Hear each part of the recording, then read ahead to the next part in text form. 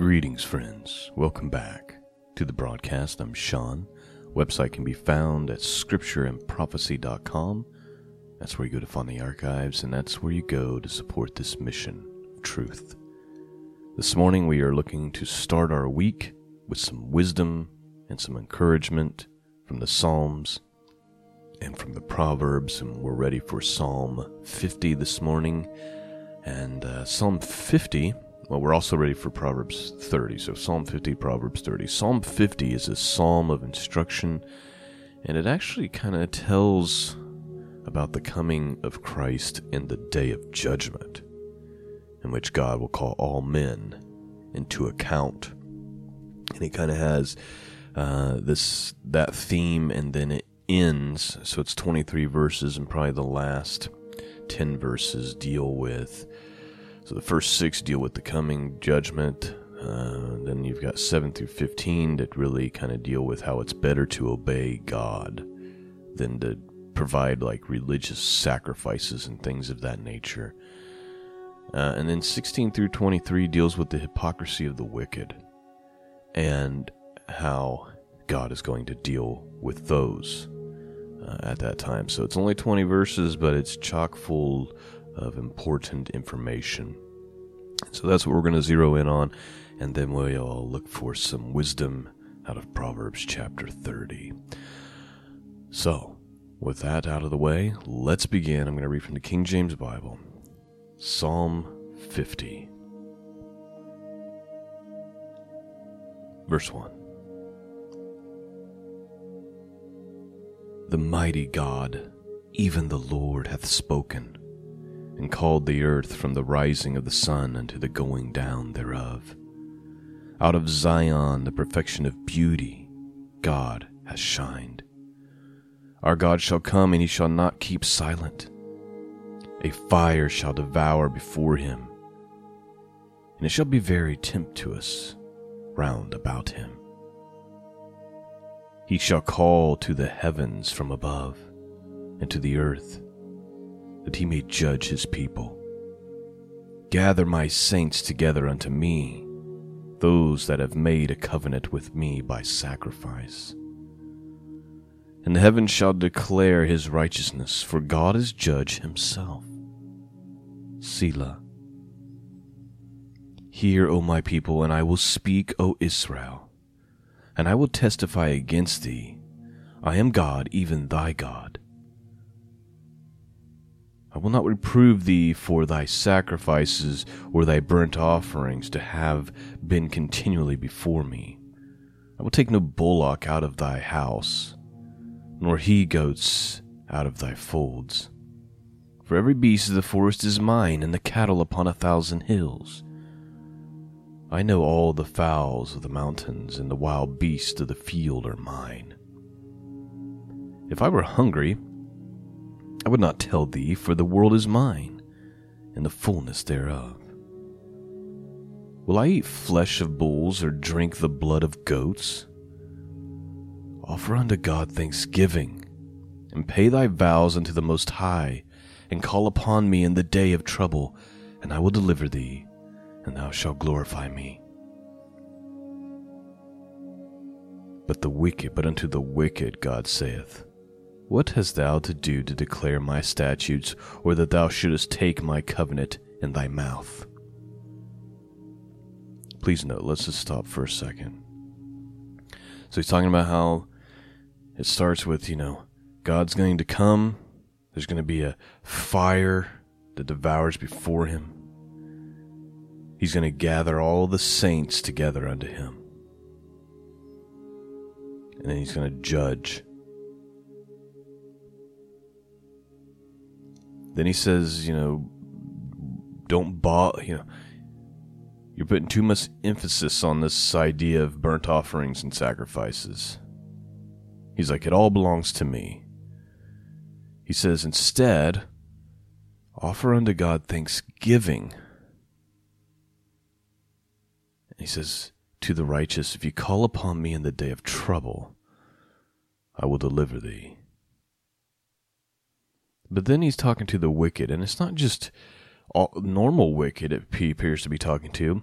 It's those who are hypocrites because they claim with their mouth to be in some type of relationship with God, but their actions demonstrate otherwise. There's a lot of Christians like this today. They claim Christ by name, but their fruit says otherwise. Listen to what he says. But unto the wicked God saith, what hast thou to do to declare my statutes? Like, why are you talking about my ways? Or thou shouldest take my covenant in thy mouth, or talk about my covenant. Verse 17, seeing thou hatest instruction, and castest my words behind thee. In other words, all you do is speak about it, but your actions are far from it. Verse 18, when thou sawest a thief, and then thou consentest with him, and hast been partaker with adulterers, thou givest thy mouth to evil, and thy tongue fameth deceit. Thou sittest and speakest against thy brother, thou slanderest thy own mother's son. These things hast thou done, and I kept silent. Thou thoughtest that I was altogether such as one as thyself. But I will reprove thee and set them in order before thine eyes. So God's saying, you do all this wickedness, and you think that it's all good, right? Because God has kept silent, because God has been patient and merciful. So you figure, oh, it's all good. I'm allowed to do this, grace, right? Now, consider this, ye that forget God, lest I tear you in pieces, and there be none to deliver. Whoso offereth praise glorify me, and to him that ordereth his conversation aright will I show the salvation of God. And that is the end of Psalm 50. Let me read some commentary for you from Matthew Henry about the part of hypocrisy from verse 16 to 23. Here's what he says. He says, hypocrisy is wickedness which God will judge. And it is too common for those who declare the Lord's statutes to others to live in disobedience to them themselves. This delusion arises from the abuse of God's long-suffering and willful mistake of his character and the intention of his gospel. Real quick, let me interrupt. That's what I mean when I talk about how people pervert the grace of God. When I talk about greasy gracers, it's always grace this, grace that. It's always making an excuse for sinful behavior. It's delusional. Matthew Henry says, this delusion arises from the abuse of God's long-suffering and willful mistake of his character and the intention of his gospel. The sins of sinner will be fully proved on them in the judgment of the great day. The day is coming when God will set their sins in order, sins of childhood and youth, of riper age and old age, to their everlasting shame and terror. What's he referring to? He's talking about how God says here in verse 22, now consider this, ye that forget God, lest I tear you in pieces, and there be none to deliver. Let those, back to Matthew Henry, hitherto forgetful of God, given up to wickedness, or in any way neglect or negligent of salvation, consider their urgent danger. The patience of the Lord is very great. It is more wonderful because sinners make such ill use of it. But if they turn not, they shall be made to see their error when it is too late. Those that forget God forget themselves. And it'll never be right with them till they consider. Man's chief end is to glorify God.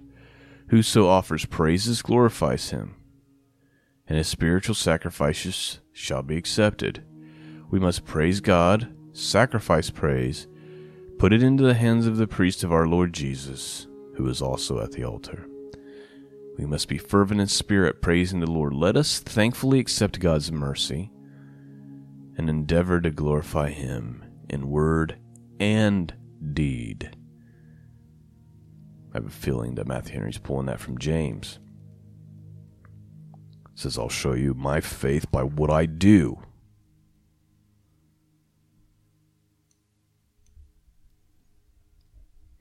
Christians are too quick to let themselves off the hook for sin. They pervert the grace of God. And they err, like Matthew Henry says. They're delusional because of God's long suffering. But when the day comes, they're going to have to stand before God. And the truth will be proved on that day. Were you trusting in Christ? And as a result of your free salvation, you were changed, and now your number one mission in life was to glorify God, was to walk in His ways because you love God? Or was it all just talk? And did you just use the grace of God as an excuse to walk in filth? That'll be the question that'll be answered on that day. Let's move on.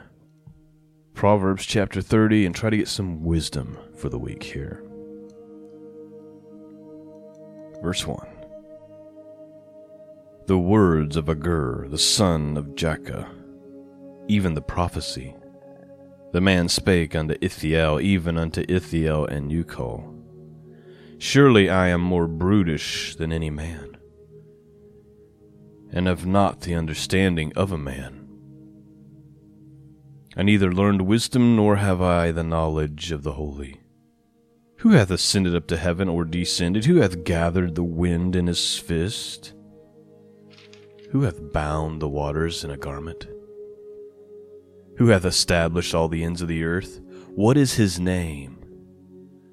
And what is his son's name, if thou canst tell?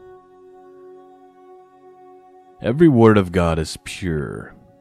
He is a shield unto them that put their trust in him. And thou, not unto his words, lest he reprove thee, and thou be found a liar. 2 things I have required of thee, deny me them not before I die. Remove far from me vanity and lies. Give me neither poverty nor riches. Feed me with food convenient for me. Lest I be full and deny thee, and say, Who is the Lord? Or lest I be poor and steal, and take the name of thy God in vain.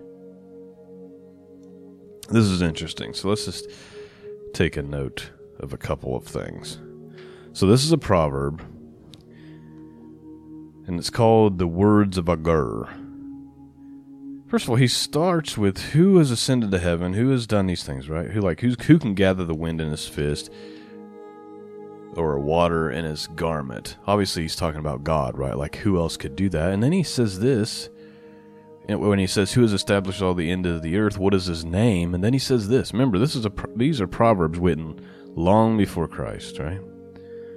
And what is his son's name? So, even back then, the Holy Spirit was acknowledging this in the text. And now he says, there's a couple of things that I want from God before I die. Here's the 2 things. The first thing is to remove from me vanity and lies, and give me neither poverty nor riches. So he's saying, I don't want to be poor, I don't want to be rich. Why? Why does God want us to be not poor necessarily, but not rich? Listen to this. He says, I don't want poverty, but I don't want riches, and here's why. Lest I be full, so that's what poverty would do, and deny thee and say, Who is the Lord? So he's saying, I don't want to be rich, so rich that I forget who God is. And I start to think that I've done something special with my life, and I forget the Lord. Or he says, I don't want to be poor lest I start to steal and take the name of God in vain. In other words, I don't want to be so poor that I have to steal and then I start misrepresenting God. Wisdom, verse 10. Accuse not thy servant unto his master, lest he curse thee, and thou be found guilty. There is a generation that curses their father, and doth not bless their mother. There is a generation that are pure in their own eyes, and yet not washed from their filthiness. There is a generation, oh, how lofty are their eyes, and their eyelids are lifted up. There is a generation whose teeth are as swords, and their jaw teeth as knives, to devour the poor from off the earth, and the needy from among men. The horse leech hath 2 daughters, crying, Give, give. There are 3 things that are never satisfied, yea, 4 things say not, It is enough. So he's getting ready to give us some more wisdom. He's getting ready to list 3 things that are never satisfied. Yea, even 4 things. Here's what he says. Here's the first one. The grave and the barren womb, the earth that is not filled with water, and the fire that saith not, It is enough. The eye that mocketh his father and despises to obey his mother, the ravens of the valley shall pick it out, and the young eagles shall eat it. There be 3 things which are too wonderful for me, yea, 4 which I know not. The way of an eagle in the air, the way of a serpent on a rock, the way of the ship in the midst of the sea, and the way of the man with a maid. Such is the way of an adulterous woman. She eateth and wipeth her mouth, and saith, I have done no wickedness. By the way, this proverb has got so much, and that you just really have to go back and think about it, that we can't just dwell on for the podcast, but there's so much here.